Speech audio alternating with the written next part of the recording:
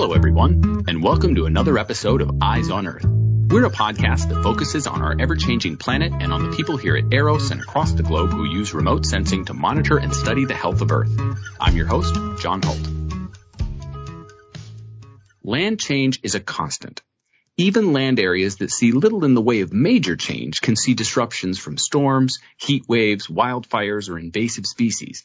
But major changes aren't uncommon either. Each year in the U.S., farm fields are converted to tracts of suburban homes. Wetlands fill in to become more permanent bodies of water, and shrublands burn to be replaced with grasslands. A team of researchers here at Eros just published a comprehensive look at land change in the U.S. The Land Change Monitoring, Assessment, and Projection Initiative, which we call LCMAP, uses the deep archive of the Landsat satellite record to produce science products that characterize land cover and change across the conterminous United States. As of this month, LCMAP's dataset runs from 1985 through 2020. Our guest today, Eros research geographer Roger Auch, was the lead author of the just-released land change study. Roger has investigated land cover and land use for more than 20 years, including as part of a team that traversed the nation documenting change in the late 1990s and early 2000s for a project called Land Cover Trends. In the recent paper, Roger and his fellow researchers dug into LCMAP's initial results to look at year-by-year land cover class change from 1985 through 2016. Along the way, they learned some very interesting details about how the nation's landscapes have evolved. Roger, welcome back to Eyes on Earth. It's been a while. Good morning, John. Great to have you back. Before we get into the results that the team found here, let's define our terms. You were looking at land cover class change, and there's a difference between land cover, land change, land cover class change. What do we mean when we talk about land cover and class change? What level of change are we talking about with this particular paper? This paper focuses mostly on what is traditionally called thematic land cover change, or as you said, a class label change. So when we talk about the thematic land cover class, we're talking about things like cropland, this 30 by 30 meter pixel in the science product. This is cropland, or this is tree cover, or it's developed, or something along those lines, those major classes. Generally, most land cover class legends are a mix of land cover and land use. So your example of cropland is both, right? The land cover is tilled ground. That's the cover, but it's also a use. And so with the accounting that goes on, people want to know changes in developed land or changes in agricultural land. It really is a mix of cover and use. Just to be crystal clear on this, if we're talking about changes to cropland in the paper that you guys published, we're not talking about changing from corn to soybeans. We're talking about changing from cropland to another use or another land cover altogether, something like grassland, right? Yes, that's correct. Well, let's talk a little bit more about LCMAP. It has 10 science products. Primary land cover and annual land cover change were the main products for this study. Tell us about LCMAP in general. LCMAP right now has 8 land cover labels: developed, cropland, grass shrub, tree cover, water, wetland, snow ice, and barren. What LCMAP also brings to bear, which is new, is being able to look at changes in the condition of those thematic land cover classes. Time of spectral change product represents a significant break in the expected spectral pattern across time. When Collection 1.0 first came out, one of my fellow researchers mapped that for the conterminous United States, and it was about 25% had that type of change. Now, that change may end up being a land cover label change as well. But let's take an example, the mountain pine beetle outbreak in the Rocky Mountains circa 2010. You have a pixel that has half of its trees infected by the pine beetle and die. All right. So you have half this pixel filled with healthy trees and half of it filled with dying and dead trees. That most likely makes a spectral time break, but it may not create a label change because it's still tree cover. So LCMAP does offer several ways to look at how the landscapes are changing in some interesting ways, because you mentioned one of your colleagues finding 25% of the land change, but that's not what you found when you looked at class change. What were the top line results of your study? How much of the U.S. saw a land cover label change or a class change since 1985? And what were the most obvious trends? So our paper dealt with 1985 through 2016 for the coterminous United States, which we call CONUS. For CONUS, it was about 11.5% plus or minus. The vast majority of CONUS did not have a land cover label change, but that 11.5% is more complex than that because about 40% of that footprint had more than one change. The leading types of land cover label change that happened affects tree cover, its removal, and its regrowth, tree cover to grass shrub and grass shrub to tree cover. They basically balance out. Harvesting going on, clear-cut harvesting down in the southeast quite a bit, but also then fire impacts, right? So burn down part of a national forest in the Rocky Mountains, that area is probably going to convert to grass shrub, and it might take 25, 30 years to come back. Now, its percentage change as a composition of the CONUS only went down about 0.6%. Let's dig into that a little bit. Where did that slight decrease come from? If it balances out on the timber harvest side, where did the slight decrease come from? Was it the fire, or was there some other factor going on there? Two main places. One is in the eastern half of the United States. Much of that is tree covered. And so when you add on to urban areas, you generally are converting tree cover to develop. Go to Massachusetts. Massachusetts has very little cropland left. And so most of the conversion in the Northeast and a lot of it in the South is from tree cover. So there's a loss there. In the western United States, where we've seen more forest fires, it takes longer for those burned areas to recover. And so if you have more fires, then you have more forest land going to this kind of grass shrub, early regrowth type of situation. Okay, so it is the fires and the developed land together that account for that slight loss. On the developed land side, you noticed some pretty interesting things that sort of aligned with economic trends in the United States. We knew that gains in developed land took a hit with the Great Recession because the National Land Cover Data Set had shown a decrease in developed land between their 2006 and their 2011 product versus their 2001 and 2006 product. What LCMAP's annual data set showed was that the 1990s through 2006 were pretty robust for gains in developed land. And if you think about what's going on during that time, the 1990s was a pretty good economic period, same into the early 2000s. We saw a great drop in developed increase starting with the Great Recession. We knew that hit was going to happen. What's surprising was that so far, up until at least 2016, the rate of new developed land had not returned to its higher amounts, say, of the 1990s through 2006. What's happening there with the millennial generation becoming property owners? There's some evidence that shows that they're more focused on living in the already built environment and maybe not going out on the suburban frontier. We'll have to see. And that's the one reason why LCMAP is important. It keeps monitoring. When the Great Recession happened, you saw the drop off and you haven't seen it pick up to the same pace. And the question is why? Millennials, do they want to live in houses that already exist? Are there other factors going on? And any of these trends that we're seeing in our lives are reflected in the land cover class change, at least on the developed side. Yeah, so one of the things that land cover mapping can do is show what's happening in that aspect, and then other researchers can try to understand the drivers behind that, because that gets to be very complex too. Saying this caused that can be difficult. Some things are fairly straightforward. Other things may have connections that you wouldn't think of unless more threads are brought in.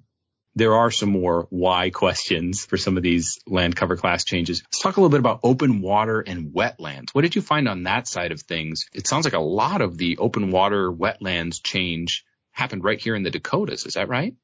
Even though surface water is a small fraction of the total CONUS and its change is a small fraction of the total land cover class change, it does have some very interesting regional geographies. We saw a gain in water in some parts of the country and a loss in other parts. In the Dakotas, North Dakota, South Dakota, we have these prairie pothole wetland areas. They're very dependent on interannual variability and precipitation. In the 1990s, there was about a decade-long, very wet period. Some of the wettest years, especially in North Dakota, that's been recorded since they started keeping records back around the turn of the 20th century. It filled a lot of these basins that had been open water in the middle, but were more wetland conditions on the shallower parts of the basin. And then those shallower wetlands became fully open water. Devil's Lake in North Dakota expanded its surface area tremendously. In South Dakota, we have the Day County chain from Lake Pickerel down to Bitter Lake that all kind of flow together. I remember in high school 40 plus years ago, duck hunting on a slough right on the edge of Bitter Lake, and I could wade that 3 or 4 feet deep. Well, that same slough is probably 10 feet deep of water. And so that's one of the areas we saw expanded surface water. What will happen in the future, especially if this region dries out under climate change, we'll see a great contraction of that. In the western part of the United States, these closed hydraulic basins, we saw a contraction of surface water because especially in the last decade or so of the study time period, the U.S. West generally had drought conditions. You're not getting precip or runoff getting into these places, the water goes down. You saw a whole lot of additional open water, surface water in that prairie pothole region, but that's balanced out on the CONUS-wide scale by these drier areas in the west. A lot of this, you talk about 11.5% plus or minus for change, feels different depending on where you're standing. There could be a lot more change in your neighborhood than another. It could be the difference between standing in the slough and wading through it and now having 10 feet of water. One of the things that I've learned over time in geography is scale matters. Most people live in the local scale. They can see urban growth all around them and think that's happening everywhere. But if you scale up, that doesn't look as much. On the reverse hand, little bits of change everywhere can add up depending on what you're trying to measure and what you're trying to inquire. Go back to the tree cover question. If you have small losses everywhere, cumulatively, that may be a substantial amount of carbon sequestration loss. Let's close this out talking about cropland. There was a net loss, but there's something interesting going on there too, isn't there? We really saw two trends in CONUS cropland. One was starting in the beginning of 85, 86, and running up through about 2007 was a general trend of cropland loss. And then in 2008, there was a reversal. One of the big drivers was a federal policy called the Conservation Reserve Program. The legislation was passed in 1985, so the first year would have been 1986 that it got implemented. At its height, it had enrolled about 36 million acres. This is the CRP, Conservation Reserve CRP program, and this is meant to preserve natural areas, preserve grasslands, a financial incentive to crop less ground. There's multiple reasons why this program came to be, but it started off originally as anti-erosion, trying to take marginal land out of production. It was also during the farm crisis of the 1980s. And so this allowed some farm operators to have a guaranteed basis of income. But CRP also changed over time, became more targeted, say more protection of waterways and certain wildlife habitats. The CRP program had an ebb and flow of gain, general gain from 86 through 2007. After that, CRP had decrease in enrollment almost every year. And that's what our research picked up. From 2008 on, you're looking at gains in cropland, but because you factor in back to 85, there's still a decrease. Yes, and one reason, too, is you're losing every year cropland to new development. And once that goes to new development, it doesn't go back. You have cropland losing two places like to develop. And in the south, they can turn their cropland into trees to be forestry because of its long growing season. Landowners, land operators down there can switch to a forestry land use. And then maybe after they cut the trees, they can convert that back if the markets are in better shape. Speaking of the markets and speaking of the South, that reminds me, I want to circle back to the South here on the open water side. Tell us about the catfish ponds. It's kind of a local regional story, primarily in west central Mississippi alluvial plain, a very agricultural area for a long time. They tried to expand raising catfish into an industrial scale into ponds and then selling them to grocery stores. So in the 1980s, there was a big boom. Well, catfish probably don't have as well received reputation as, say, salmon or tuna. In the 2000 areas and the more recent time periods, there's been a contraction of that catfish aquaculture. So these ponds either got bulldozed down, filled in again, and maybe were put back into annual row crops, or they're empty. On the grand scale of CONUS change, it's not much, but it is an interesting story. Once again, zooming into the local scale and just looking at open water, you can tease out a story about what kind of fish America wants to eat, more or less. Catfish was a shot these folks took, and it didn't quite catch on. And you can see that in the way the land is used in this area of Mississippi. Do you have any closing thoughts on land change, on LCMAP, or just the value of land cover research in general? You've been at this a long time. I mean, why does it interest you, and why does it matter, and why should it matter? I started off as a historian first and then became a geographer. Something like LCMAP combines space and time. Old German philosopher Immanuel Kant used to talk about history needs space for it to happen, and space has a temporal or historical aspect to it. So this is a combining both of them together. What we do in the land impacts us in both direct and indirect ways. How does it impact interactions with the atmosphere, and so maybe changes our climate over time? How does that change our water supply? So when we talk about the majority of the American population living in metropolitan areas, if those people need water, they need energy, and they need food to exist in those concentrations, right? New York City, if it didn't have resources coming in from more rural areas, would be a tough place to keep 8 million people going. These questions are important to address and find out.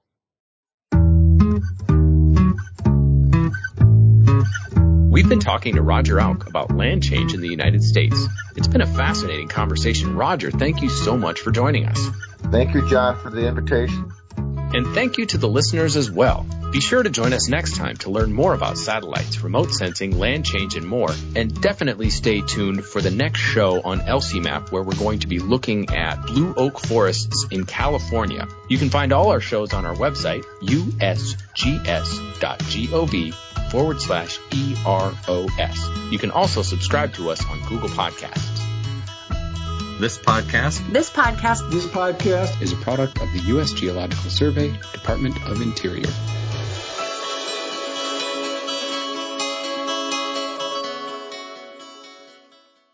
You just did that from memory, huh? Yeah, but I may have turned the snow and ice around. I always get that one. It's still pretty impressive, I think.